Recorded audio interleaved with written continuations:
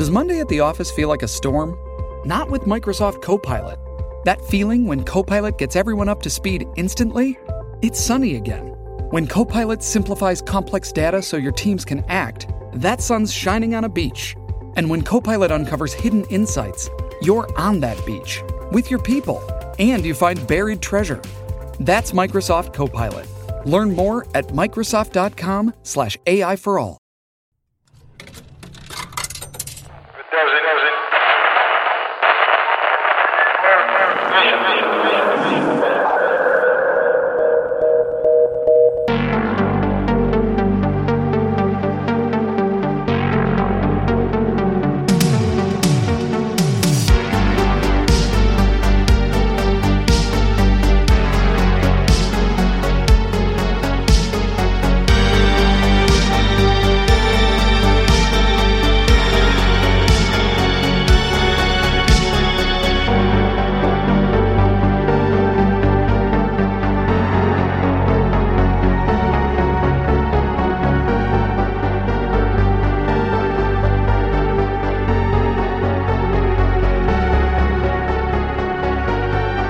Good evening and welcome to Monsters Among Us. I'm your guide, Derek Hayes. Ahoy there. It's a pleasure to have you with us here this evening. You know, the days are growing shorter, the nights growing colder. There's a crisp in the air, and I've already seen a couple trees begin their annual change from emerald to gold, amber, and crimson. And that tells me that spooky season is just around the corner. And although it doesn't officially start here for another week or so, I'm already in that spooky mood. So tonight should be a lot of fun. So what do you say we get this thing rolling? Beginning with Catherine out of Washington State. Hi, Derek. This is Catherine calling again from Washington State. This is a quick story, kind of a fun experience we had. We were out camping on Monastash Ridge, which is in central Washington near Ellensburg. And we were out on a morel hunting trip that weekend. So it was a new moon. This was June 19th through the 21st that weekend. And I believe it was the night of the 20th, Saturday night. Again, it was a new moon. There were no clouds in the sky. It was clear, so very dark out. Of course, we're far away from civilization, so even darker where we are. And we're all tucked into our little two-man backpacking tent, camping out in the middle of this field. There's no one around. Again, we are pretty close to just like a back road, forest road, but we would definitely hear a car if it was coming up or down that road, and also people, because we're in this meadow, so the sound carries really, really well. So anyways, sleeping, it's the middle of the night, and my boyfriend kind of is tossing and turning, and he wakes me up, and I turn over and I'm like, what? Because I see him looking up at the top of the tent. And he was like, oh, never mind. And I look where he was looking, and there's a light shining on the top of our tent, and it's coming from up above us. So, again, we're in a meadow, so that's a little strange because we don't know where this light could be coming from, being somewhere that's flat with nothing really around us in that area. So when we wake up in the morning, we talked about it, and we both agreed we didn't hear anything through the night. There were no sounds of people or cars. No one else in our party had heard anything. My boyfriend kept saying, oh, it was the moon. And I kept saying, no, it's not the moon. It's a new moon tonight, so that's impossible. So anyways, that's our story. It was just pretty quick. We're still not sure what this was. Again, if it had been a helicopter or somebody with a flashlight, anything like that, you would think the light would have been moving more or we would have heard something, but it was just this still bright light that seemed to be coming from directly above. And because we were sleeping, we kind of didn't think anything of it. We were in that hazy dream state that you get into, the just pull your covers back over your head type of state of mind when you're sleepy. So we didn't get out and check or anything. But yeah, not even sure if we would have seen anything if we had. I wish we had, but didn't think of it in the moment. So would love to hear anyone's thoughts, or if they've ever been in that area and seen anything interesting in the sky or any strange lights coming down. So thanks again, Derek. Appreciate everything you do. Take care. Thanks, Catherine. You know, I've spent many a night in a tent, mostly under the stars of Central and Southern California. And I've experienced a wide array of critters outside those tent flaps. Coyotes, rattlesnakes, raccoons, even a bear once in the Sierras. Although we never actually saw it, but we heard it and we knew it was there. But you know, I don't ever recall experiencing anything even remotely similar to what Catherine just described. But you know, I have heard reports that were very similar to Catherine's on several different occasions. Not so much the above the tent part, but the strange, bright light in the forest part. And to back up that claim, I actually dug up 2 real-time experiences with this phenomena. The first of which is from Cryptid Encounters over at YouTube. I've wandered everywhere in the forest here all day, and I see every star in the sky. There's no clouds. There's nothing. But this light keeps flashing up in the trees, different areas. It's really weird, and I don't know how to describe it because it keeps flashing in different areas of the trees. Whoa! That looked like it came up from the ground, and now it's flashing, and then it... But you're gonna want... Whoa! Now did you see what I'm talking about? Makes no sound at all. Just random flashing, different areas, and it's a big flash, like a big ball of light. Anyway, my point was, this is an area that Travis Walton got abducted in, up here near the Mogollon Rim. Now, notice how eerily similar the description is on this next one from Travel Channel's Expedition Bigfoot. Is that a light? There's a light over there. That's right there in the center. What is that? It's these big bursts of light. I'm trying to make sense of what's in front of me because all I can see is this perfectly structured light in a horizontal line across the forest. What could possibly be causing such a clear, bright light to come pouring through the trees? When I've got my light on, all you see is like this dense wall of trees. And then the second I turn it off, there's this light flooding across the horizon. I have no idea what that is. Now, the effect of these lights is doubled when you actually watch the footage. It's there that you can see this light phenomena in both videos. But essentially what we're looking at, I would describe as a glowing fluorescent light bulb in the middle of the forest. And you know, just because there are examples, and on video even, that doesn't mean that we have any answers as to the cause of this activity. From swamp gas and will-o'-the-wisp to spook lights and Bigfoot with glowing orbs, many theories have been posited. But at the end of the day, the mystery remains. So thank you again, Catherine, for sharing that call. Too bad neither of you ventured outside to get a closer look. But you know, in hindsight, maybe that wasn't a bad decision. Now folks, this next entry would have been right at home in our recent transportation special. Better late than never. Please welcome Adrian from Maine to the platform. Hey Derek, it's Adrian again from Portland, Maine. I have kind of a family story and a friend story that kind of coincides about a certain stretch of road in Arizona. So when my grandmother and my grandfather, my dad's side, they used to live in Sonora, Mexico. They would come to the United States, to Los Angeles or San Diego.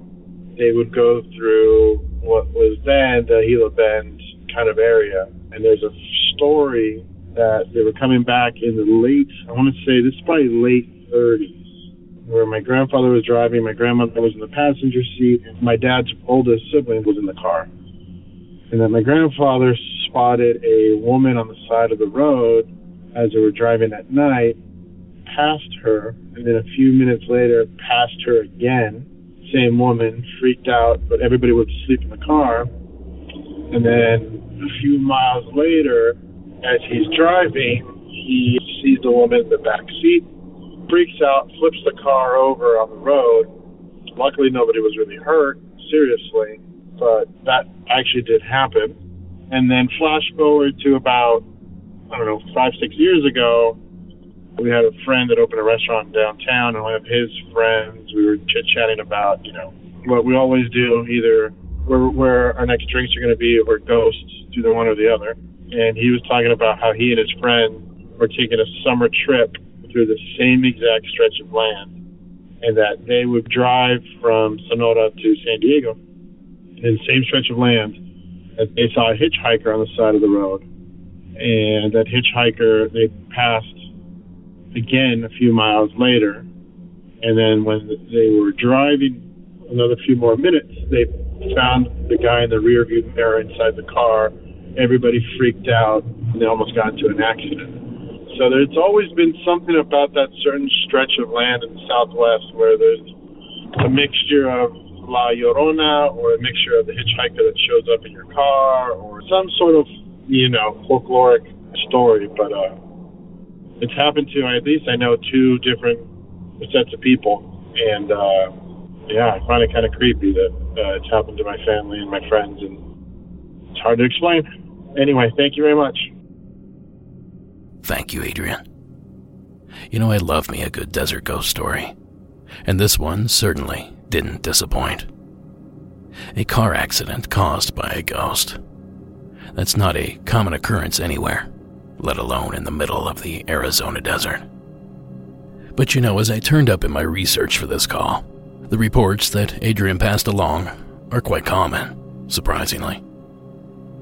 According to the website hauntedplaces.org, Route 85 between Ajo and Gila Bend, near a tiny place called Crater Range, exists a legend that's eerily similar to the claims that Adrian's family made. The following was pulled directly from the website, which is linked to in tonight's show notes. A couple driving along this stretch of Route 85 in the 1950s on their way to their honeymoon in Lake Tahoe were killed when their car struck a rock on the side of the road. Locals swear that if you drive this stretch of road after midnight, you can see the couple in their car on the side of the road. And often, they will try to get you to stop and help them. I don't know, Adrian, but that certainly seems to lend credence to your family's claims, if you ask me.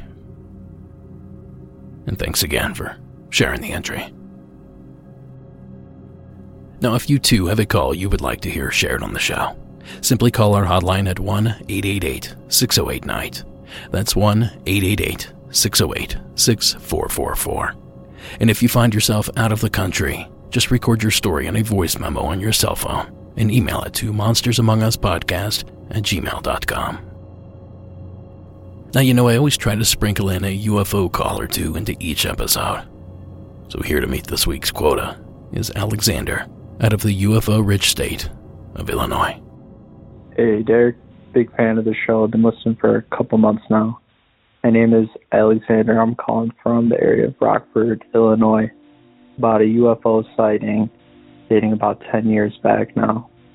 My grandparents and I were out to dinner, and we came back around 8 o'clock at night, 9 o'clock at night. It was winter time, and the sky was pretty clear, so it was dark out, but the stars and everything was visible.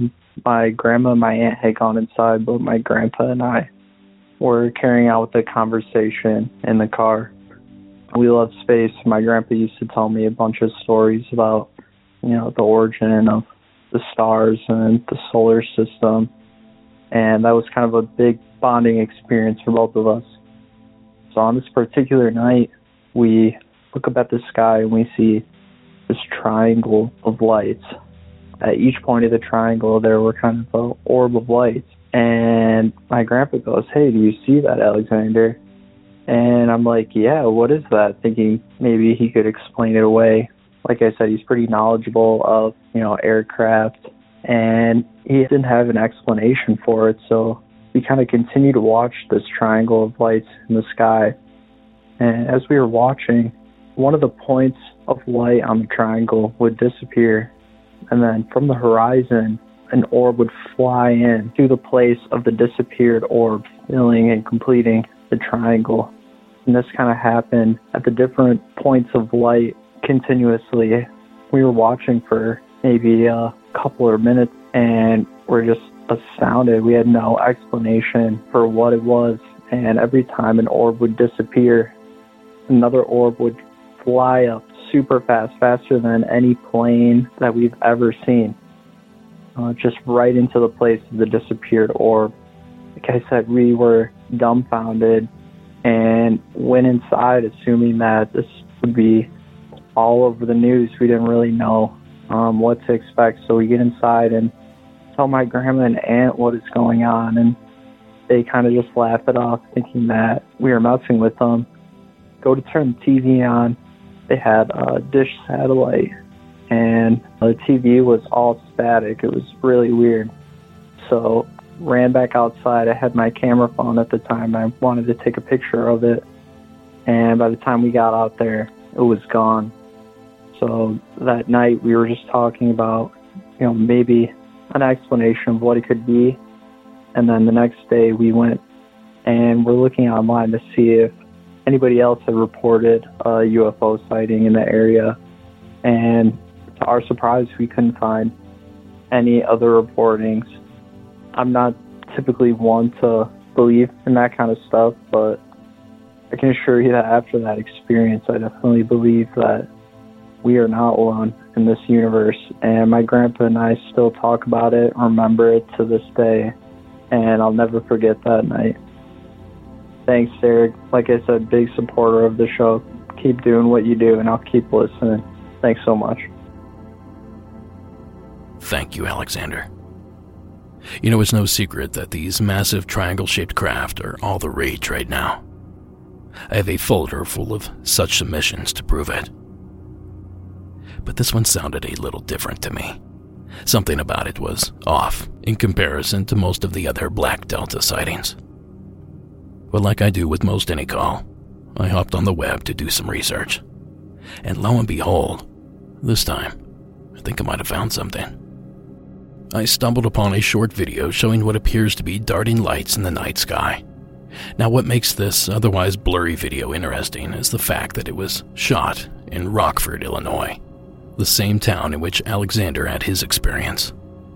And get this, it was also filmed about 10 years ago, the exact same time frame that Alexander saw what he saw.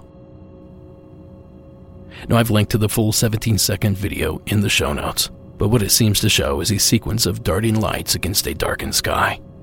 At one point, 3 lights seem to converge on themselves, displaying a shrinking triangle shape that eventually becomes a single point of light before expanding again into another triangle shape.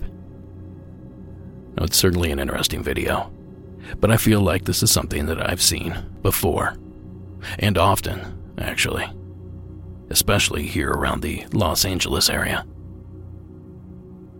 In my mind, we're simply looking at promotional spotlights, or searchlights. Think of the 20th Century Fox logo, with all those lights swinging around.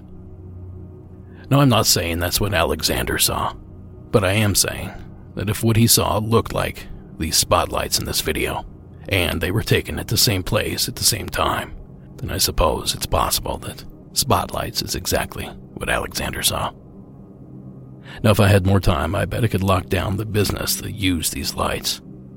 Likely some sort of grand opening, or maybe to draw attention to a casino or street fair, local radio event.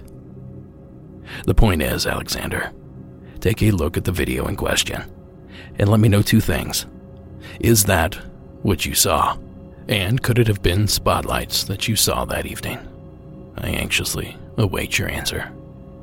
And thank you again, Alexander, for sharing the entry. Now, I'd like to take a minute to talk to you about the benefits of microdosing, and how all sorts of people, myself included, are microdosing to manage pain and elevate their mood. Now, microdose has personally helped me in a huge way in dealing with insomnia and anxiety.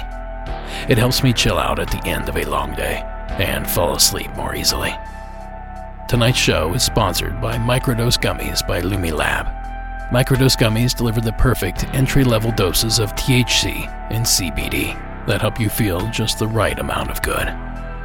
Now, before you overreact to 3 little letters, keep in mind that microdose gummies are completely legal everywhere in the United States. And while these gummies contain cannabinoids, remember, we're not talking about getting high in that stereotypical sense. I'm talking about entry-level doses to help you wind down, chill out, and sleep like a baby. I love them, and I think you will too. Microdose is available nationwide. To learn more about microdosing THC, go to microdose.com and use code MonstersAmongUs to get free shipping and 30% off your first order. Links can be found in the show notes. But again, that's microdose.com and code MonstersAmongUs. Now, as always, supporting our sponsors supports the show. So thank you for listening. Now back to those headlights that just appeared in the distance. Now, when selecting these calls, I always try to provide a good variety for each episode, without seeming too repetitive. But you guys don't need to know all that. All you really need to know is that this next one involves another quickly growing phenomena. Shadow people. Antonio, welcome to the show. Hey Derek, it's Antonio. This is in regards to a black shadow that's recently been terrorizing me at night. Just kind of looking for some answers. Recently, the other night, honestly, I've seen it's like a wispy black shadow that like comes to the room from a window. Every time I've seen it, shortly thereafter I fall asleep, the attack happens. Last night in particular, I was laying down with my wife and I fell asleep after seeing this thing make entry. I didn't know what to really think of it, but it's just like a very thin, pale black, kind of see-through, but not completely, you know? Anyway, I fell asleep. And I start having this attack, like I feel this weight and this pressure, like someone's laying on top of me. And I hear my wife saying, no, don't do it, you're too close. And I feel him fall on top of me. And then shortly thereafter, within a few seconds, I hear my 16-month-old daughter, who shares the room with us, she wakes up freaking out, just absolutely hysterical. I can't calm her down at all. And it takes me a while after, like, patting her on the back and giving her a pacifier to have her relax and calm down, for us to go back to sleep. And the night prior, the same thing happened, but it felt like something like black and furry. The only way I can explain it, it's still a black shadow, but it just felt like this object covered in hair, this person covered in hair, crawling up from my feet to my chest. I didn't hear anything that night. It was just a creepy sensation. I could feel like my fingers running through its hair as I tried to push it off. And again, my daughter wakes up screaming. And this is the second night that this happened, so I don't know how much longer this is going to go on, and I don't know what's really causing it or anything like that, but if anybody has anything that they can help or a way of, like, maybe cleaning the house, I don't know, that would be awesome. Thanks again. But thank you, Antonio. You know, that's the funny thing about this phenomena. Just when you think you have it all figured out, it throws its own monkey wrench into the whole affair. A furry or hairy shadow man. I think that's a new one on me.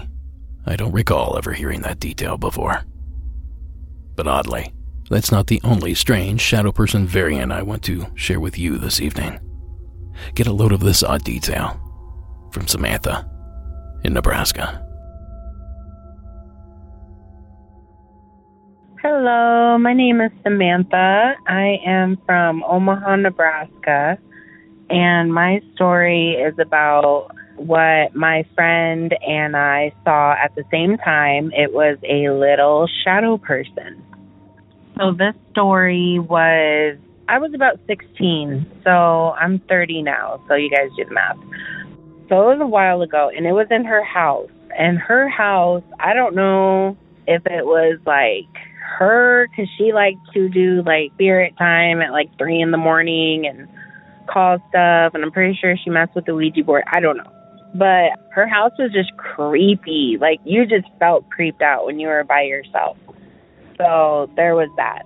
But we spent a lot of time there, and everyone has experienced something there. But so this night, it was a weekend because her parents were not there. So she asked me to stay the night, And so they were cool with that. So me, her, and her brother stayed downstairs. So, of course, we were all thinking we were cool in high school because we had the house to ourselves, but, not trying to get in trouble at the same time. So we just were hanging out, watching movies, and I think after school we watched like a couple horror movies, so we creeped ourselves out. So then that night we were all freaked out, and we had all the lights on upstairs because that's where we were, and her brother just stayed downstairs the whole night pretty much. So we were freaked out because we were like, oh my gosh, it's dark out, being girls, whatever. So as the night went on, we watched movies that weren't scary because we were trying to not freak ourselves out anymore. And for some reason, I can't remember why we were in the hallway at the same time. So the way, this part's set up is there's a hallway. And in the middle of the hallway is the bathroom, and then there's a bedroom and a bedroom. And then the bedroom that we saw this thing, if you turn the corner, there's a staircase. It's just right, they're right next to each other, the bedroom doorway and the staircase. So she's coming out probably of the bathroom, and I'm heading towards that bedroom. And so we're both, right by each other, and we stop to look into the bedroom because I think we hear something, move or fall or something. There's a reason. I just can't specifically remember why. But there's a reason why we stopped. So we both look into the bedroom, and out comes this little shadow person. I swear to God, it was I don't even know, 1.5 feet tall. It was not a big thing. It was a little person. And he had a little head, a little transparent head, arms, legs, just this little humanoid. It was the craziest thing.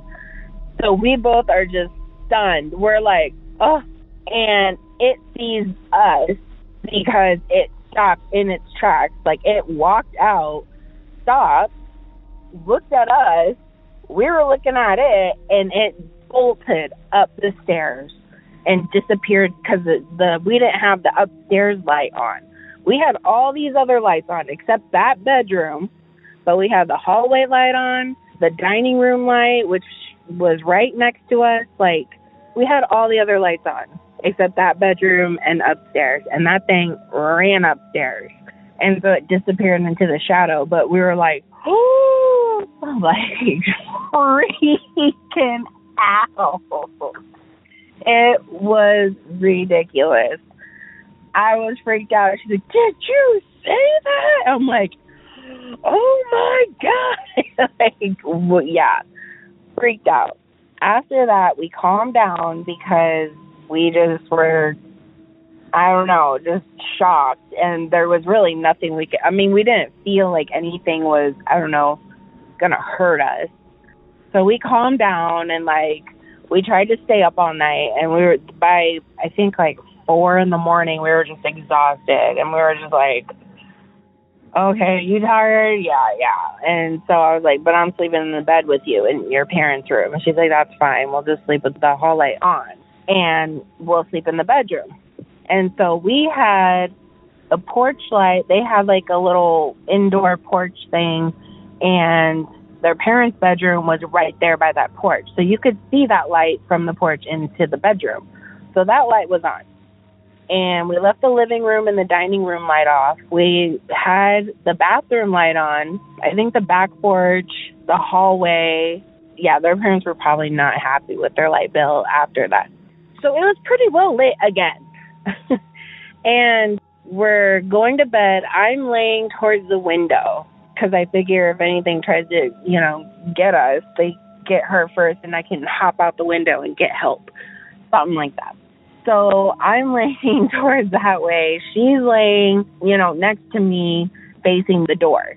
And we're drifting, I'm drifting off. And all of a sudden I feel her hop out of the bed, and she slams the door against the wall and throws a laundry basket in front of it. And I'm like, oh, what was that? What's she doing there?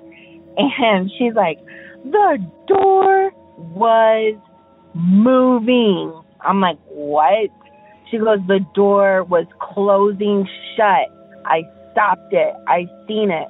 I was like, what? And yeah, she's just like, oh my God. I'm like, okay, quit talking about it. Like, we'll talk about it when there's sunlight. Like, it's okay. We'll be all right. And so, I don't know, like, my aunts always told me, just don't acknowledge it, just ignore it. Like, the more you acknowledge it, the more power you give. Like, just let it go. Like, just ignore it. And so that's the only thing I could come up with. So we did, and I think we got, like, maybe a couple hours of sleep once the sun came up. But, yeah, that was just a crazy night. And her parents came back the next morning or whatever.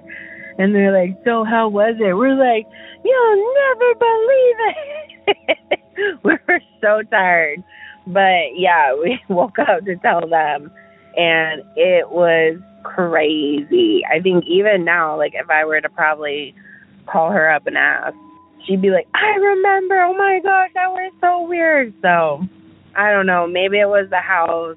Maybe it's just something that follows them because they don't live in that house anymore because we know the people who moved into it, they still experience weird things, and she doesn't like her house. Like, she's like, I wonder if they knew that it was haunted. Like, we all did know it was haunted, but, I mean, they were, I don't know. I'm not, okay, maybe I shouldn't say anything. But anyway, so even the owners who have it now, they experience weird things in that house. So I don't know if maybe we should investigate it. I don't know. We never have. Like, I'm kind of scared too. But that's my weird story. We love your show. I made my mom and sister listen to it on our road trip, and they love it. Thank you for all the work you do. Hope you have a good day. Bye. Thank you, Samantha. So whoever it is out there working on that long-running Shadow Man taxonomy, there's 2 new types for your records. And a big thanks to Samantha and Antonio for providing it.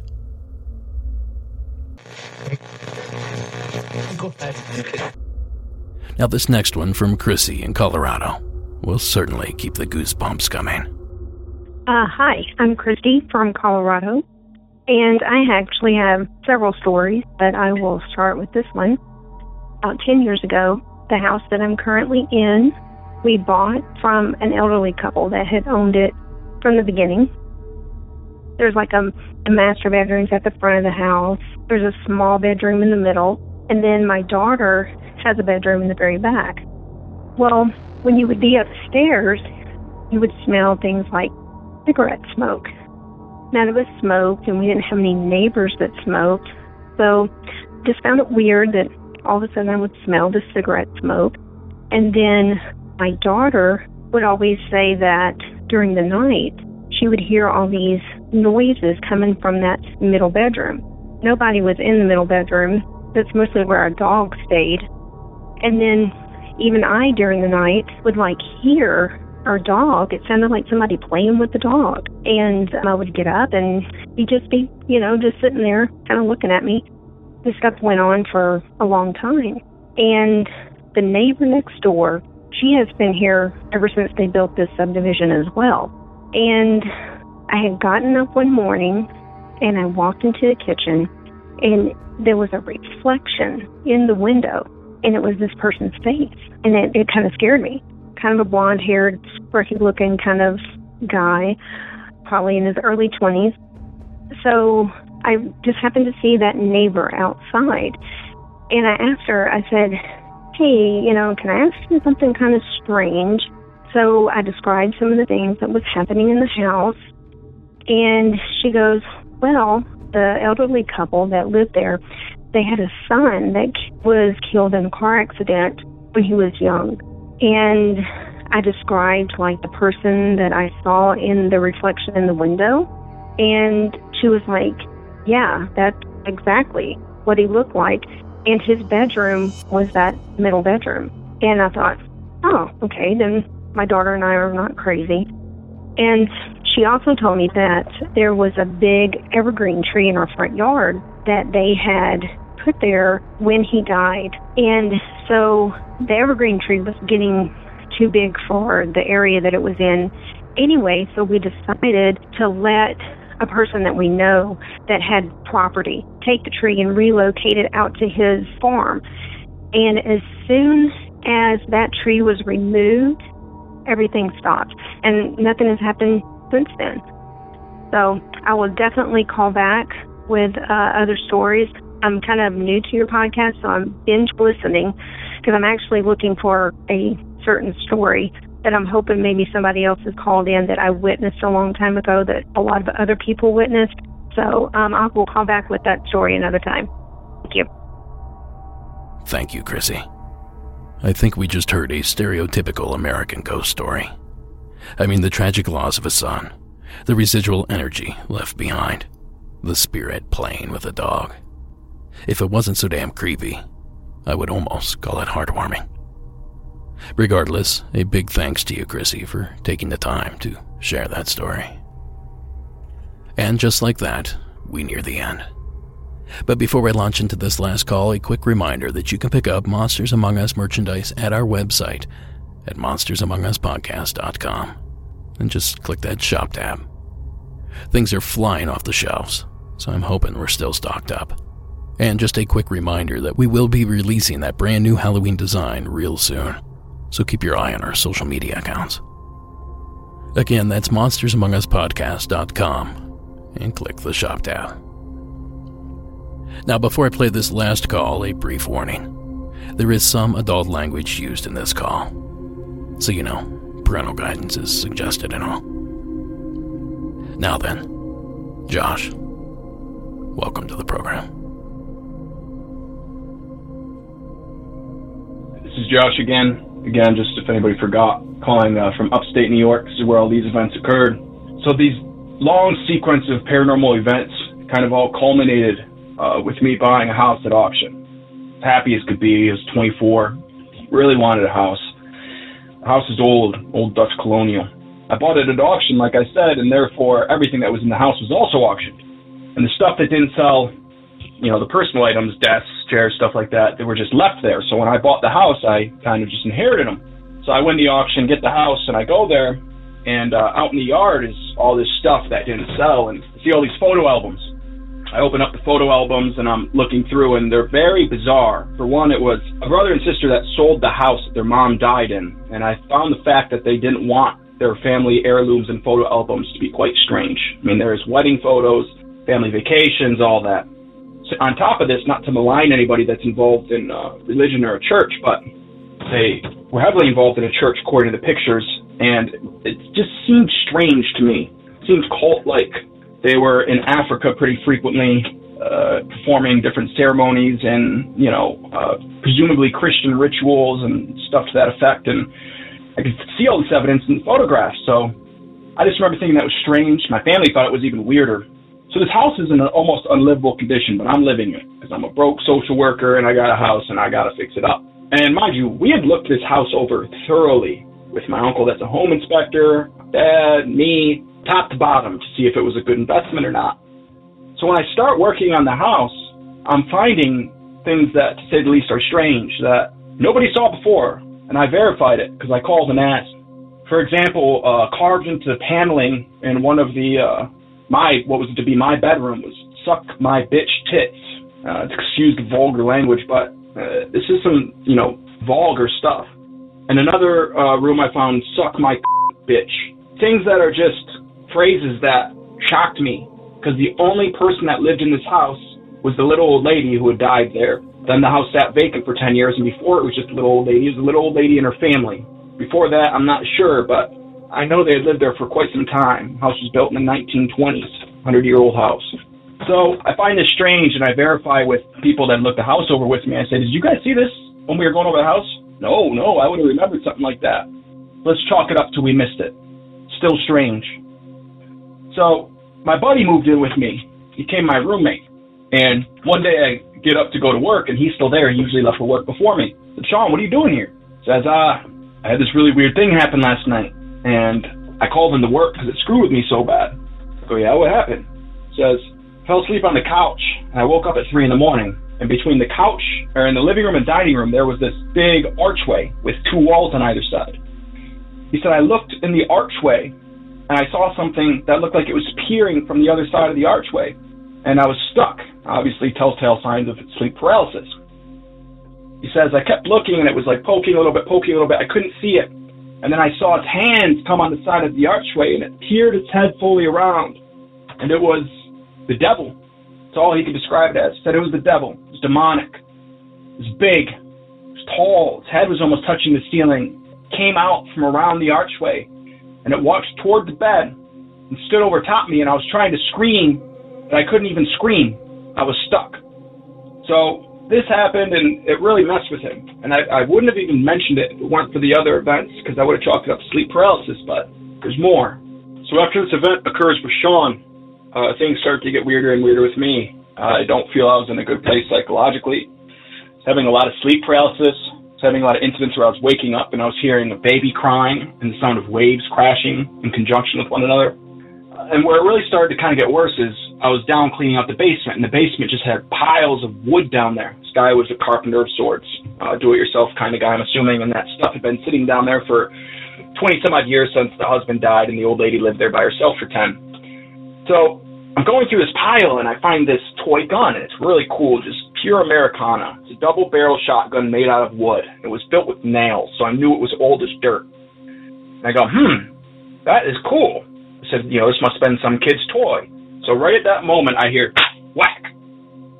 I turn around, and there was a board that I had leaned up against one of the metal poles in the basement. This board did not fall in on itself. It tipped all the way outward and landed flat on the ground. On the opposing side of the ground, for whatever reason, on that piece of board were the words, "Hi, Mr." with 3 exclamation marks in spray paint. So, sure, that was probably there for years. I'm not saying the ghost busted out a can of spray paint and, sprayed it when my back was turned. But what are the odds that one board that I grabbed, all the wood I'm going through and setting aside, that's the one board I grabbed and I put up against the pole, and when I grab the gun, that's obviously a kid's gun, it flips over the opposite way, not in itself, and says, "Hi, Mister" on it. And I just thought that was the weirdest thing. I still have the gun. I keep it with me at all times. I found a girlfriend, and things started to kind of calm down. I got a little better psychologically. I was feeling better until things weren't better, and our relationship became kind of tumultuous after a year or so. We're down in the basement one day, and it's me, her, and Sean. We're talking. Both of our dogs are down there, so it's the 3 of us down in the basement with the dogs. And all of a sudden, we hear a ball drop. I mean, distinct. It would be like me saying the word "hey" and someone being like, "Are you sure you heard hey?" I mean, the sound of a ball dropping on the floor is just so recognizable.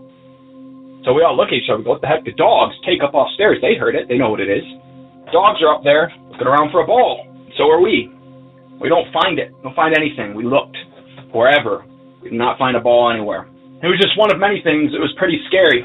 When we get to the point where we're really having issues with our relationship, I wake up in the morning one day and I see Maggie, that's her name, and she's walking around the room. And a guy's behind her. And I presume it is her dad, and that she is moving out. She's trying to grab a few things before she wakes me. She's walking around. I watch her and I watch the guy leave the room. She comes back maybe 5 minutes later without the guy. Just point him up, wide awake. It's Maggie. Where's the guy you were with? Like, wasn't your dad here? I said, no, I just went up to use the bathroom. I said, are you're positive? And obviously she's positive. She woke up in the middle of the night to use the bathroom. Her dad wasn't there. I distinctly saw this, and I know I saw someone right behind her. And when I started to look back at it, what was behind her was abnormal, kind of lurking and kind of a little too tall, kind of lurching over her back. Really stuck with me.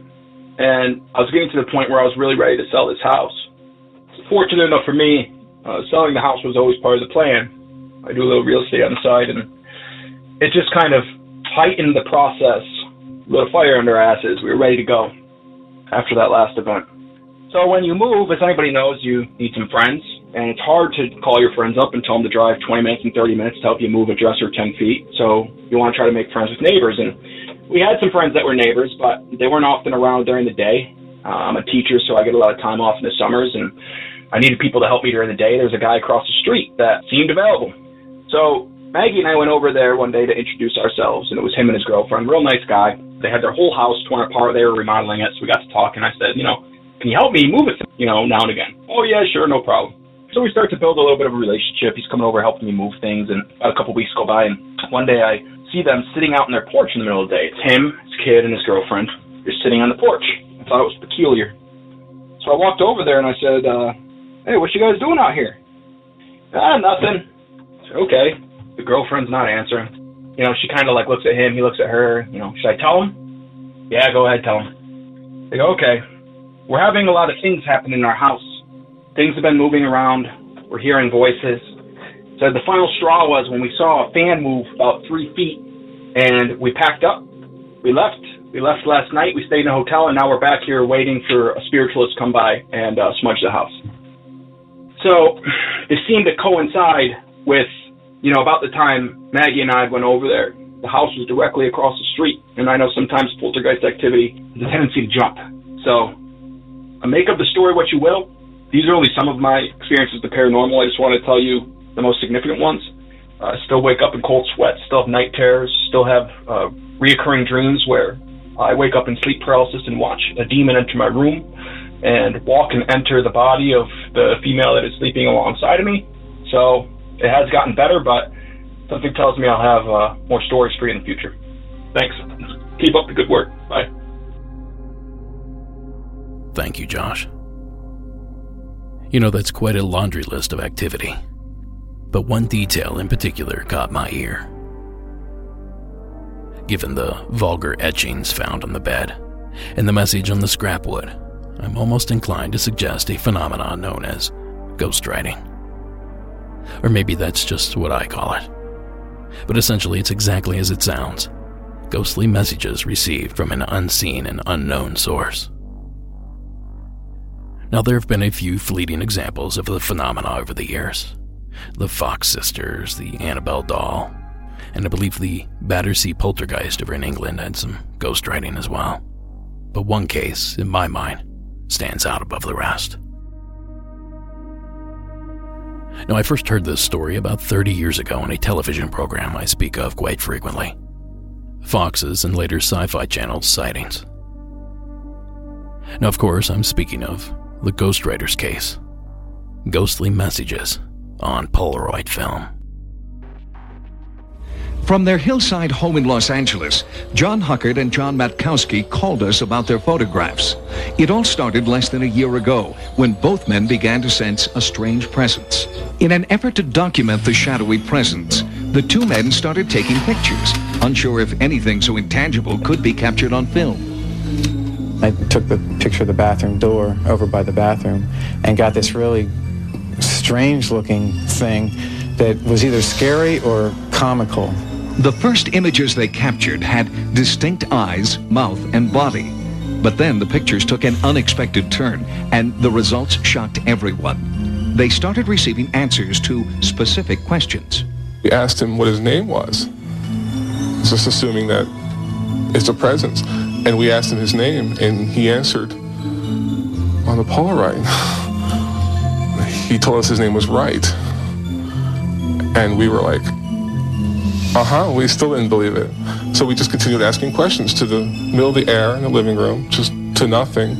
And we'd ask him if he was a good ghost or bad ghost, just really inane questions to begin with. And he answered friend. Now, believe it or not, it gets creepier. The ghostwriter eventually began replying in Latin. The company Polaroid did their own investigations and found no proof of tampering. Hundreds of photos with messages were produced. Sightings even went as far as to film the entire sequence of opening a fresh Polaroid film pack, loading it into the camera, asking the question to the spirit, then ejecting the developed image. No fraud was detected. Although, if you watch the actual video, which I have linked to, they don't do a very good job of keeping that camera in frame. And that makes me a bit skeptical. But like I said, I found the entire segment on YouTube and I linked to it over in tonight's show notes. And later in the clip, they bring in legendary psychic Peter James. White hair, black mustache, and eyebrows. If you followed the paranormal in the 80s or 90s, you know who he was.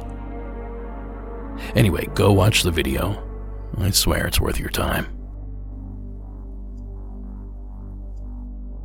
And speaking of time, so much has passed since that case blew up in the Sightings television show back in the early 90s. So I wondered what had become of the two Johns and their invisible pen pal. So I did some digging. And it turns out the two Johns were on one of my local TV stations lately, spreading the word about an exhibit of the photos that they had set up in Eagle Rock, California. An exhibit I'm extremely distraught to learn that I missed. Behind this gate in Mount Washington and up this rather spooky private sidewalk lies a house that's more than 100 years old and something unexplained. But before we go inside, let me first take you to Eagle Rock. At the end of this hallway, a gallery, and on the walls, a collection of Polaroids. Yeah, we have thousands of these. Really? Yeah. There's thousands. John Matkowski and John Huckert live in that house, and these are their photos. They always suspected something strange about the house, and then, in 1992, they started taking pictures with their Polaroid camera. Unexplained glowing blotches would appear on the photos. They tried new film, even different cameras. It kept happening. Through the years, they say there were thousands of these communications in English, Old English, even Latin. Phrases like anything is possible and listen and you will hear. This one here, we asked the entity if we were going to write a story about this, what should we call it? And he told us ghostwriter. I don't care if anybody believes it or not. Do you believe in ghosts? I've always believed in ghosts. If it's a ghost or just a guardian spirit, I don't know. Now that clip courtesy of KABC, ABC News 7, out of Los Angeles. And it's good to hear that the Johns and presumably the ghostwriter are still in the home. But I'm still super bummed that I missed that exhibit. I would have loved to have laid eyes on just one of those messages. But hey, I'll keep my ears open. And if it pops up elsewhere, I'll be sure to let everyone know.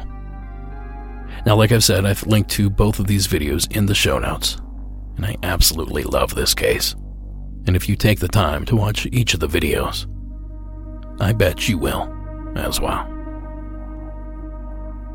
And that's going to do it for this episode. Monsters Among Us is written and produced by me, Derek Hayes. Additional support is provided by Sarah Carter Hayes and Addie Lloyd. All media used in this production is done so under the protection of fair use. Follow us on social media. We have accounts at Facebook, Instagram, and Twitter. And hop on over to YouTube while you're at it. And finally, the score you heard this evening was provided by Iron Cthulhu Apocalypse, Co.ag Music, Carl Casey, and White Bat Audio. Thank you so much for listening. Keep it spooky out there. And until next time.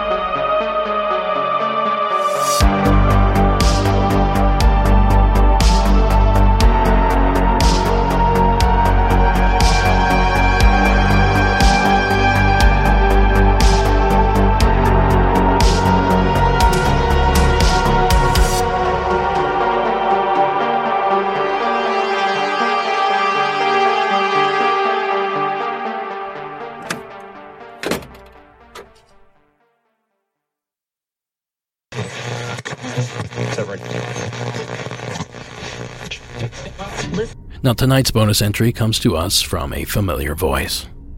You might remember our anonymous caller's story about a toad-like creature he stabbed to death with a bone-handled knife in his parents' house.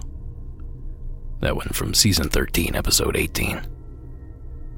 Well, he's back tonight with more information on what might have led to that manifestation. Please welcome our anonymous caller from my birthplace of Ohio. Hey, Derek. It's Anonymous from Ohio. I'm the gentleman that called in regarding that strange shadow toad that was in my hallway when I was a kid. And I told you I was going to let you know a little bit more about why I think we have paranormal things happening to us in our family.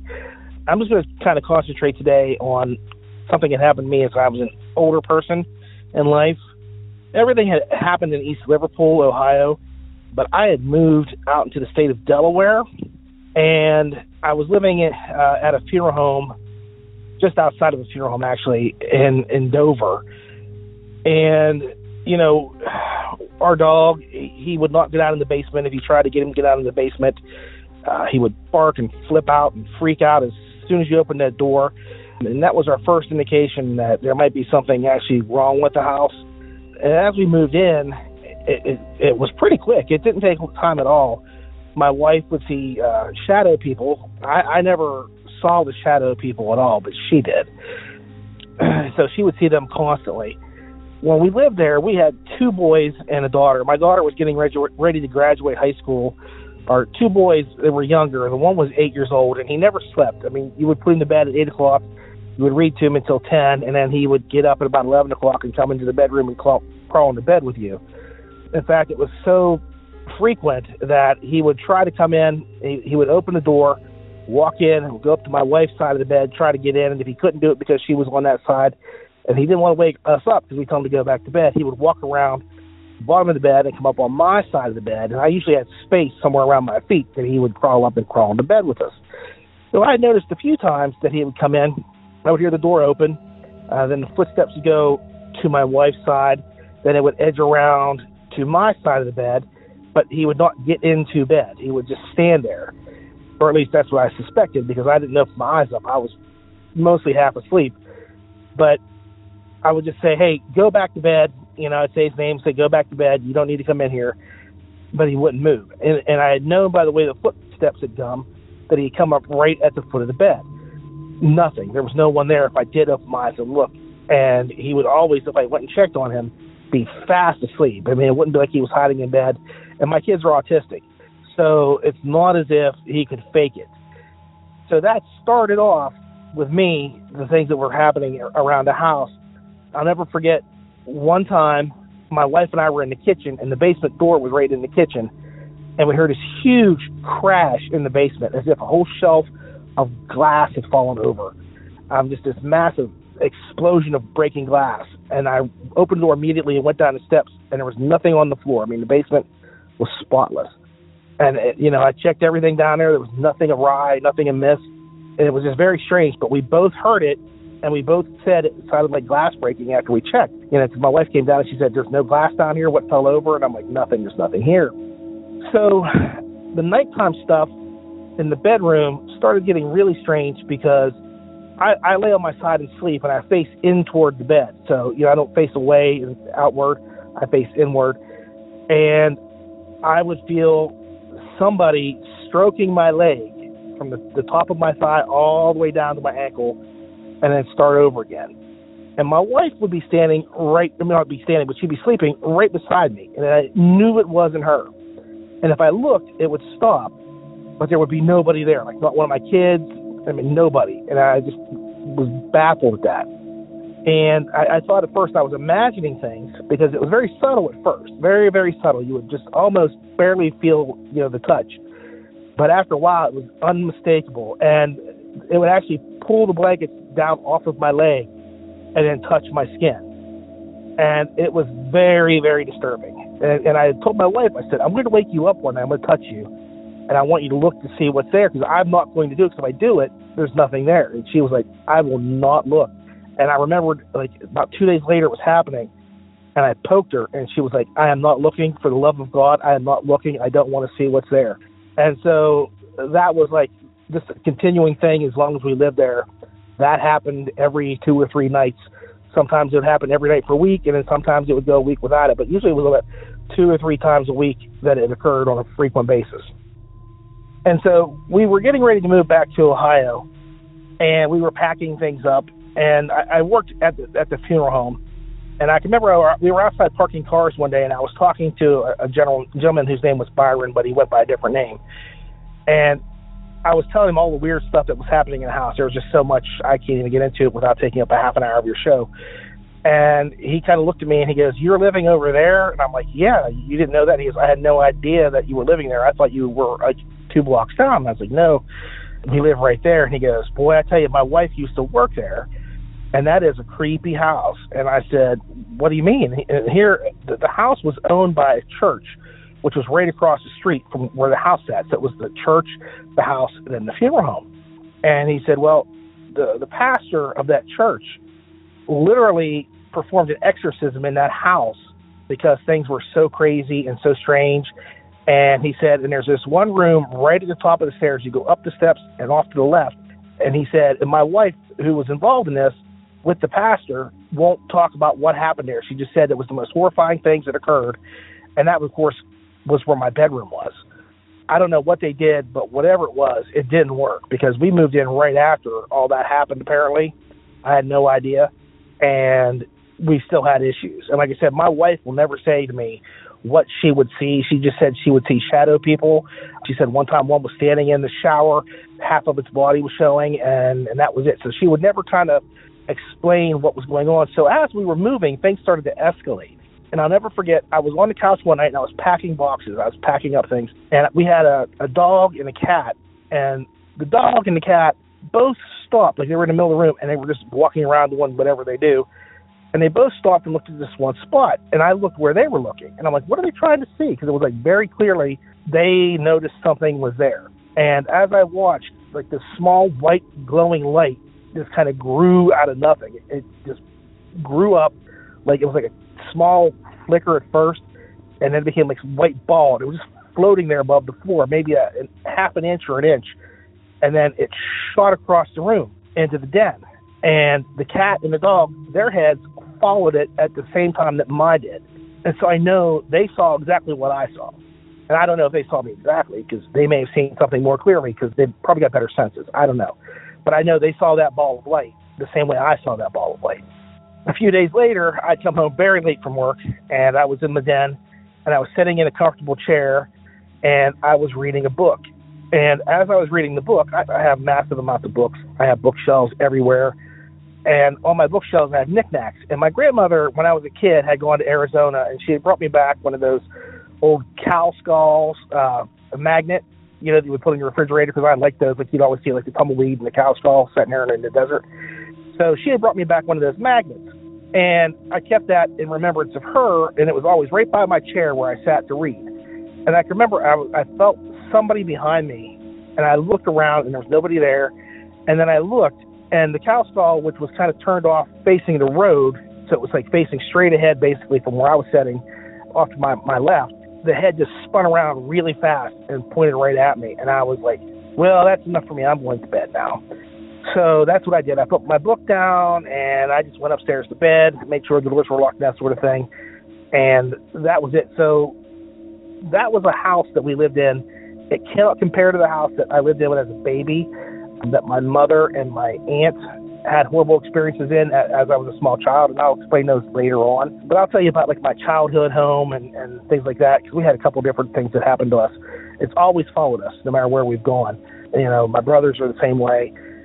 And my mother passed away this year, so I'm kind of expecting to see her at some point in the future, because both my mother and my aunt both saw my grandmother after she had passed away. So it's not something that's strange or rare in our family for that to happen. My aunt has had more encounters than you would imagine with spirits from the other side. Heck, she woke up one night being shaken by who she believed to be her father-in-law, who had passed away 2 years before, screaming at the room was on fire. And sure enough, the room was on fire, and that's how she survived. She got out of the room with my uncle. So for her, it's not all that strange. We're just waiting for things to kind of happen with my mom. But anyway, that's it for right now. I just wanted to say I really enjoy your show, and I always look forward to hearing what what your explanations are. I like how you don't judge people. I think that's one of the best things about this show is there's no judgment, and I just appreciate everything that you do. I'll get back to you soon.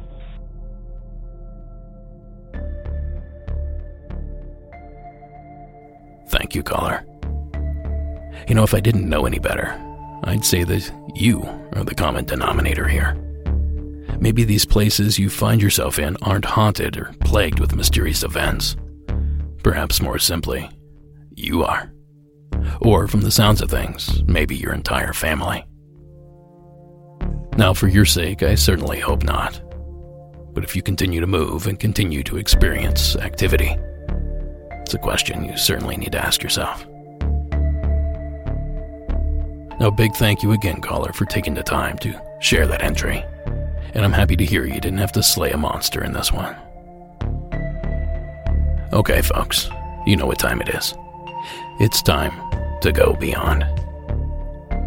But don't fret, you can easily join us by jumping on over to patreon.com/Monsters Among Us podcast.